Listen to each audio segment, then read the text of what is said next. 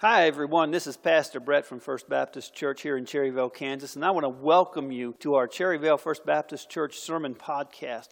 Our prayer is that the Lord will speak to you through His Word for His people. If you're looking for a church home, we encourage you to join us for our celebration service every Sunday morning at 10:45. It's a great time of praising our Lord and hearing from Him. We are just a group of passionate followers of Jesus Christ with a desire to worship Him and take His message of hope to the heartland. If you want to find out more information about our church, you can look at our website, www.fbcherryvale.org. My sermon will begin in just a moment, and thanks again for listening. I invite you this morning to find your Bibles and turn back with me to the book of Galatians, chapter 1. As you're turning there, have you ever heard the book called Memory's Kitchen?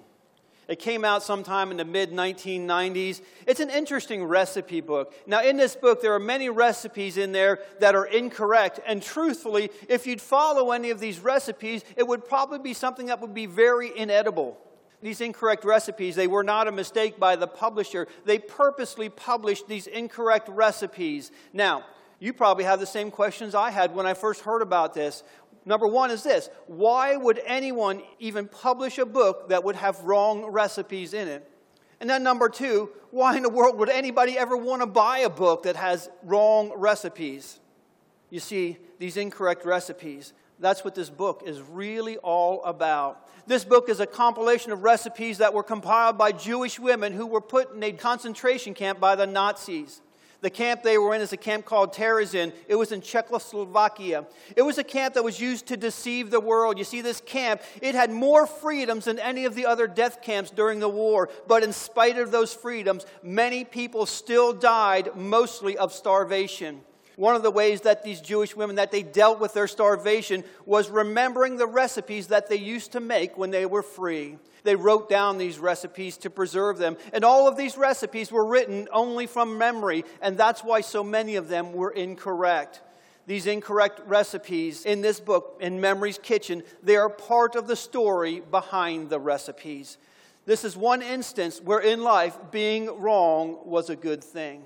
But now let's bring that to our topic for today.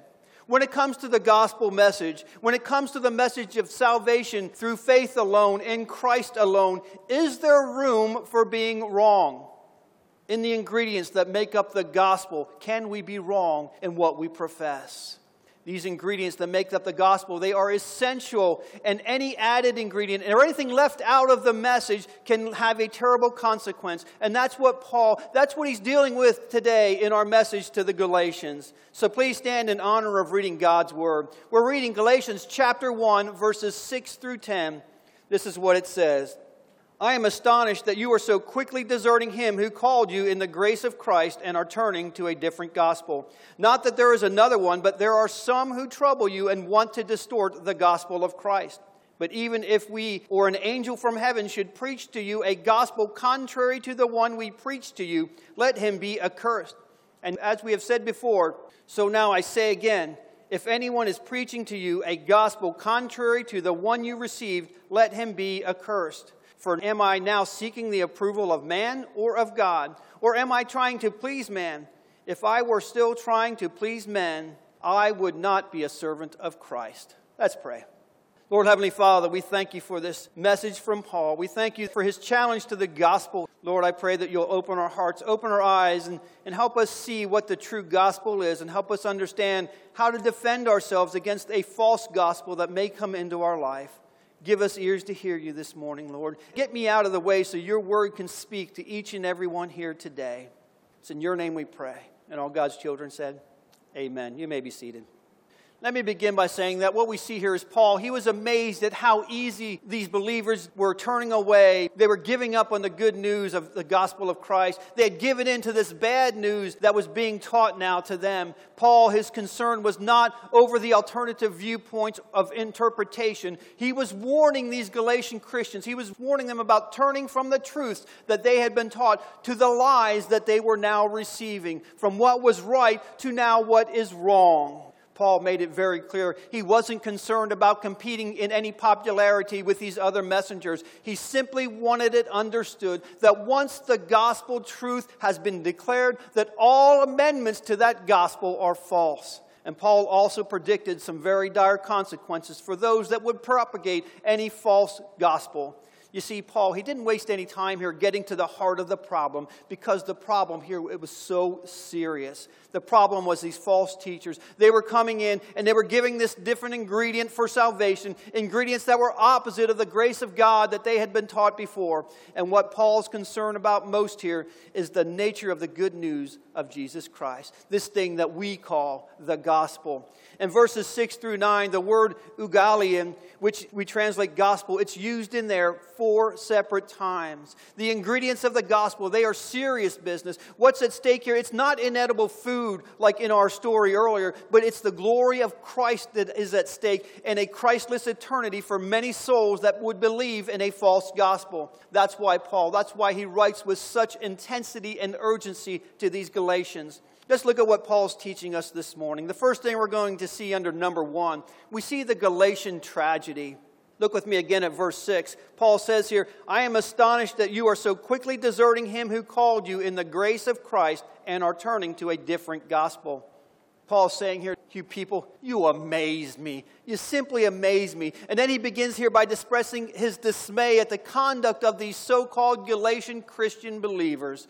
Look at it. Paul urgently introduces some astounding news to them. And to our surprise, it's laced with criticism over the conduct of these believers, the ones that are receiving this letter from Paul. He had expected better conduct and behavior from those who had accepted Christ when he made his missionary journeys through town. Paul moved directly to this most important issue, which is the perversion of the gospel of Christ.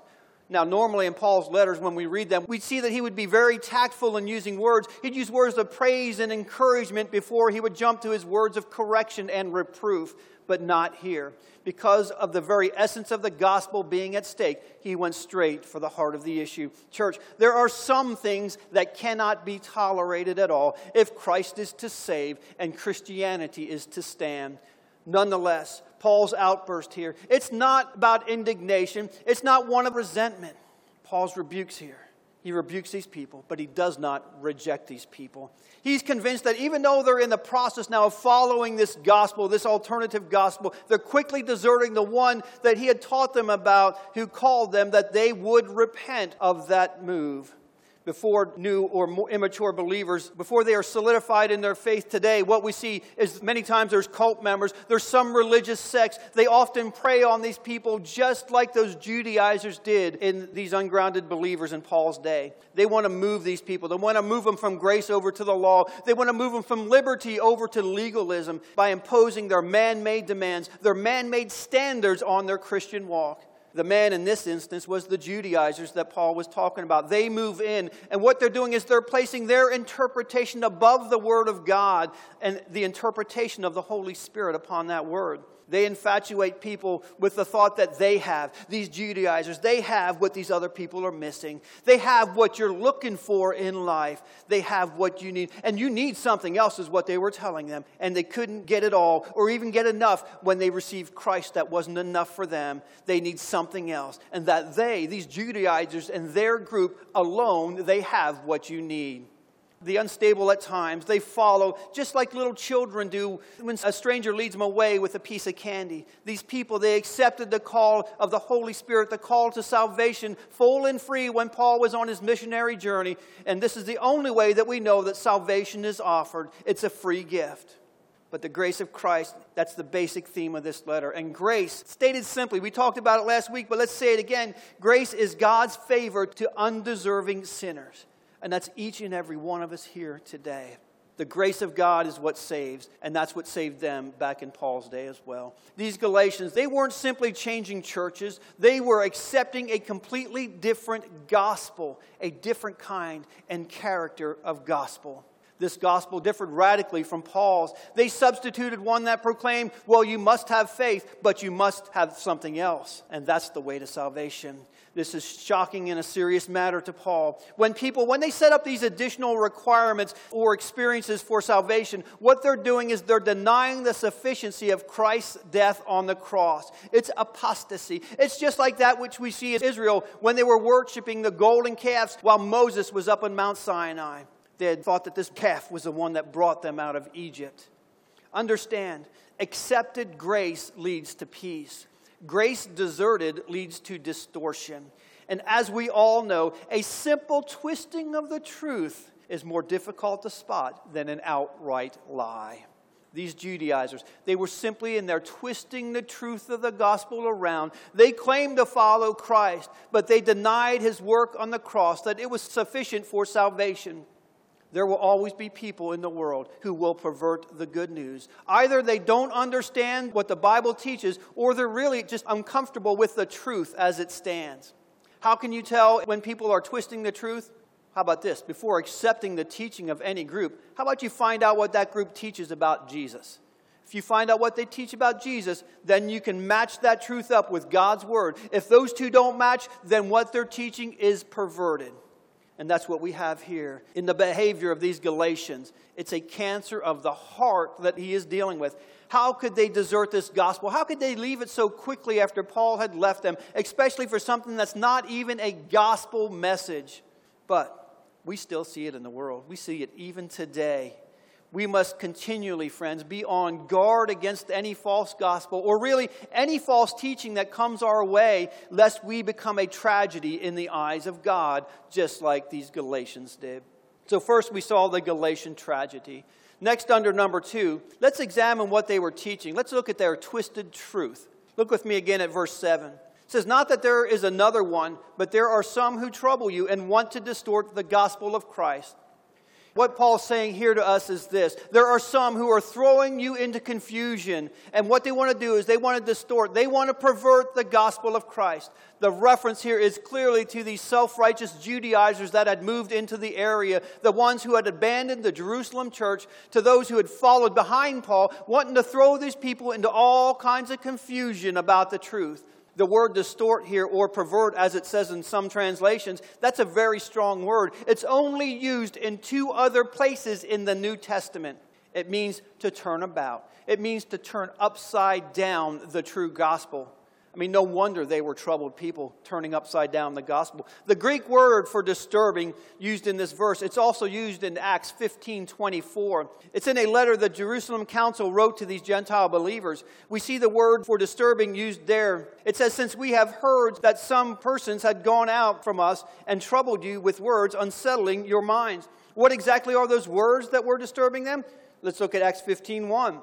It said, "But some men came down from Judea and were teaching the brothers, unless you are circumcised according to the custom of Moses, you cannot be saved."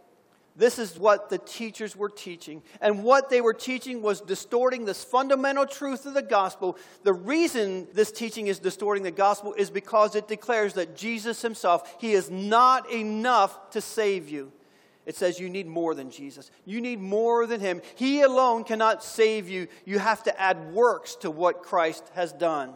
Friends, anything that adds to, anything that takes away from the gospel that Jesus saves, and he alone is what is required, is a distortion of the gospel. In fact, it's not really a gospel at all. This distortion, it still takes place in the world today. There are some large denominations, there are some large churches that will teach you that Jesus is not enough. They'll combine Christ with your works. Or if you give them money, well, then you can be saved. Or maybe if you become members of their church, you can be saved. Or you have to do good deeds in order to be saved. Some say that Christ is not enough. Oh, you must be baptized in order to be fully saved. Church, let me tell you, this is a clear distortion of the gospel of Jesus Christ. These false teachers in Galatia were distorting the gospel. And they were now convincing these Galatian believers to desert the gospel of Christ for this other gospel that they were teaching, the false gospel that they were professing. And Paul, he doesn't hold back from letting these distorters of the gospel know exactly where they stand with God. Listen to what Paul said. Look at verse 8 again. It says, "But even if we or an angel from heaven should preach to you a gospel contrary to the one we preach to you, let him be accursed." These are some very harsh words that Paul is saying right here. Some say it's an outburst on the part of Paul, not an actual reality. But is it? The Greek word anathema is the word we translate as accursed. It's used in the Greek for things devoted to destruction. A person who doesn't love God is devoted to destruction. A person who distorts the gospel is devoted to destruction. The fact that Paul includes himself and the angels in the curse that he's speaking here shows that it's more than just a simple outburst from Paul. Furthermore, the fact that he repeats it again down in verse 9, look what he says. And as we have said before, so now I say again, if anyone is preaching to you a gospel contrary to the one you received, let him be accursed. This is evidence here that it's not an outburst on his part.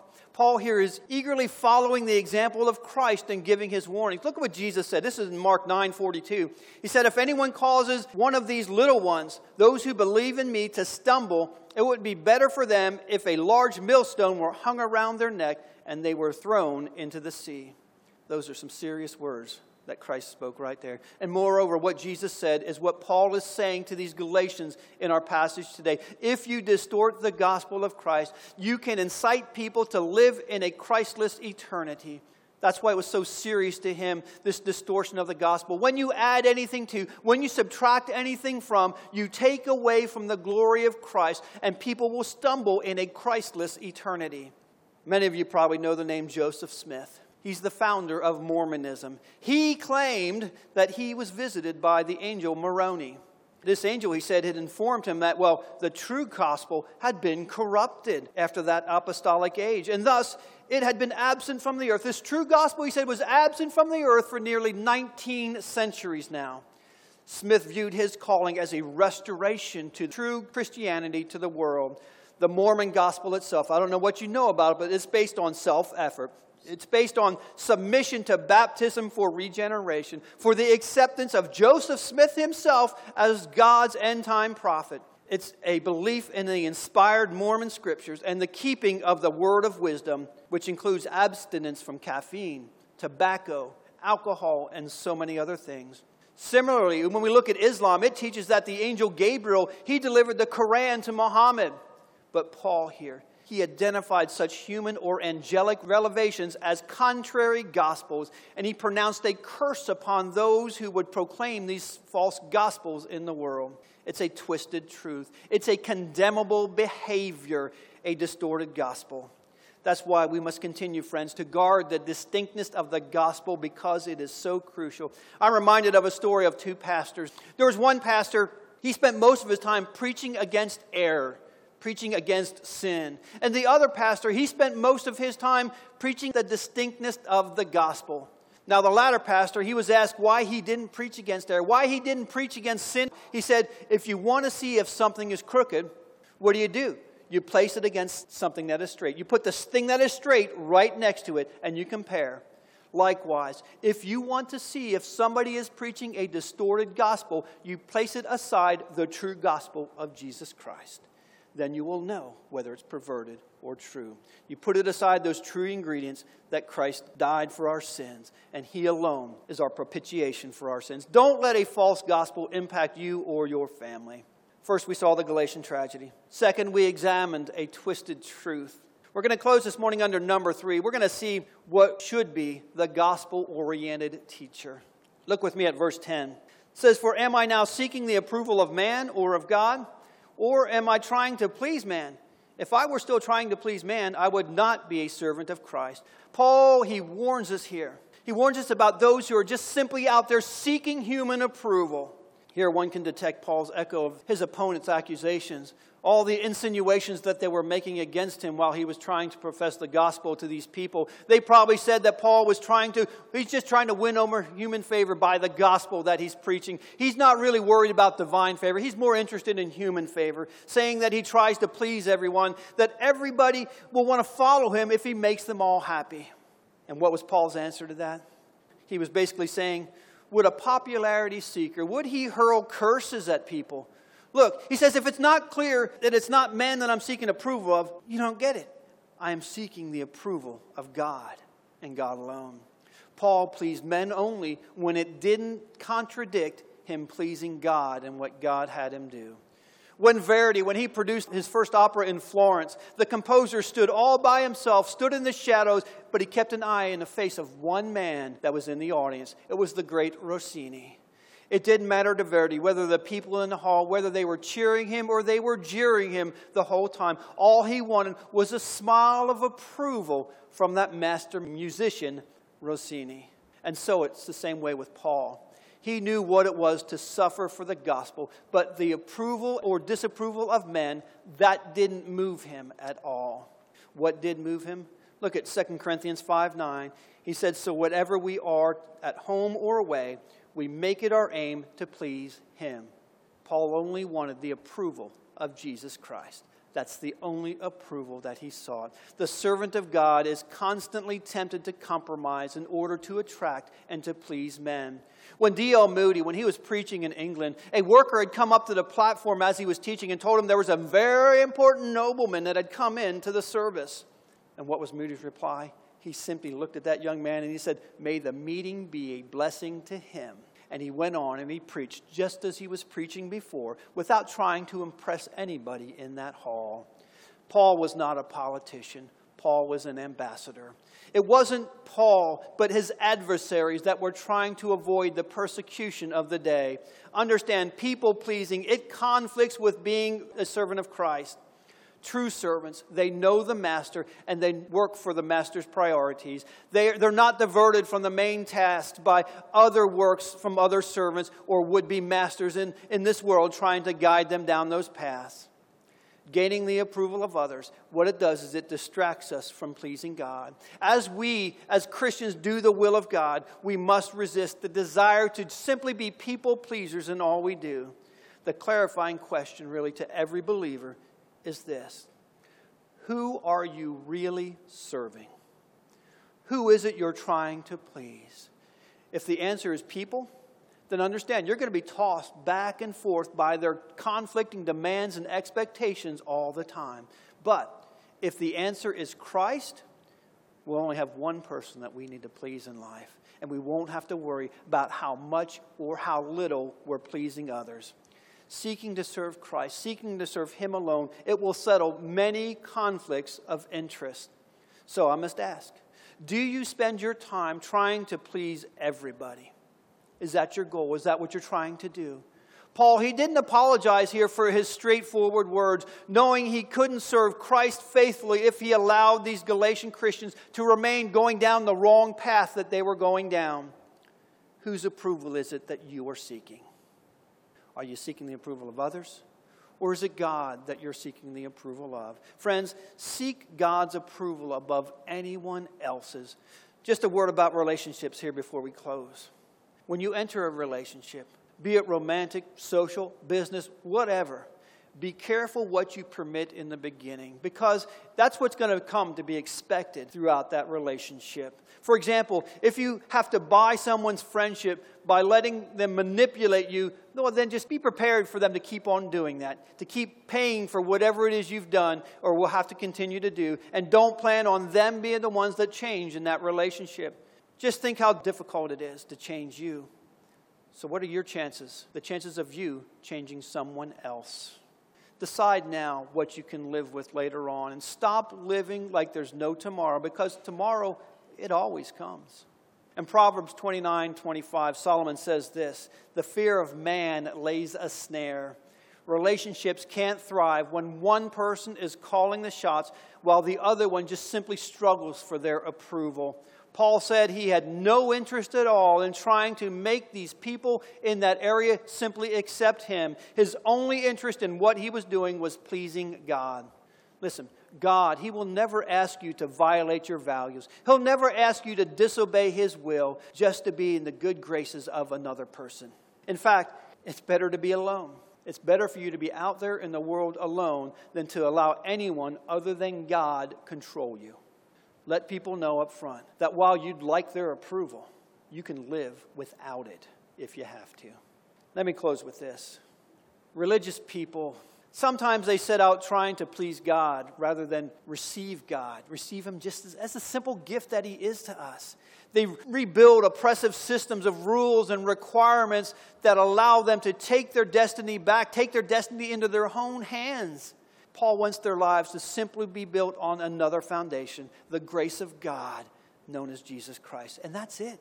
Nothing we can add to it. Nothing we can take away from it. He longs for the Spirit here to be unleashed in their lives so that they'll know the freedom that they can have when they serve the cause of Christ. And the fruits of the Spirit, we know what they are, right? Love, joy, peace, patience, kindness, generosity, faithfulness, and even self-control. It's easy to forget. We're so apt to want to take control of everything ourselves. We want to be in charge, rather than simply learn to depend on God and His grace for our daily actions and our activities. Church, don't get me wrong. It's not that effort isn't called for each day. It is. We can and we must use what God has given us, investing it for the sake of the transformation intended for all of us, for the world. But first, we must receive before we can achieve. Now, the world has it the other way around, right? You see, in the world, you have to achieve before you receive. You never get a promotion, right, until you've done something for it. That's a recipe for disaster when it comes to our faith. That's a counterfeit faith, and you must not live that way. So beware of those who will come by and they'll claim that they're the real Christians because of their style of worship. They're the real Christians because of the way they eat, because they don't drink, they don't have caffeine, they drive cars that are eco-friendly, or whatever it is they're trying to claim that makes them holier than the rest of us. Beware of those who claim that they're the real believers because, well, they don't wear jewelry, they don't have tattoos, they tithe their 10%, and they leave a smaller carbon footprint in the world than you do. The relative merits of those behaviors, they can and they should be discussed, but they have little to do with what constitutes a real Christian. You can worship in a variety of ways, and you can still be a real Christian. You can eat a variety of foods and still be a real Christian. You can drive a variety of cars. You can ride a motorcycle if you want. And you can still be a real Christian. It comes down to, friends, where you place your confidence, where you place your trust. Do you put them in your own abilities to be able to save yourself, or do you put them in God's abilities, your faith and trust in Him alone? I heard a story about a woman who wrote to a newspaper columnist about her friend. Her friend was diagnosed with cancer. She first asserted that her friend was a very negative person. And she asked whether this lady's critical and negative attitude, is that what caused her cancer? The response from this columnist was first to assert that no, her friend's cancer was not caused by her attitude.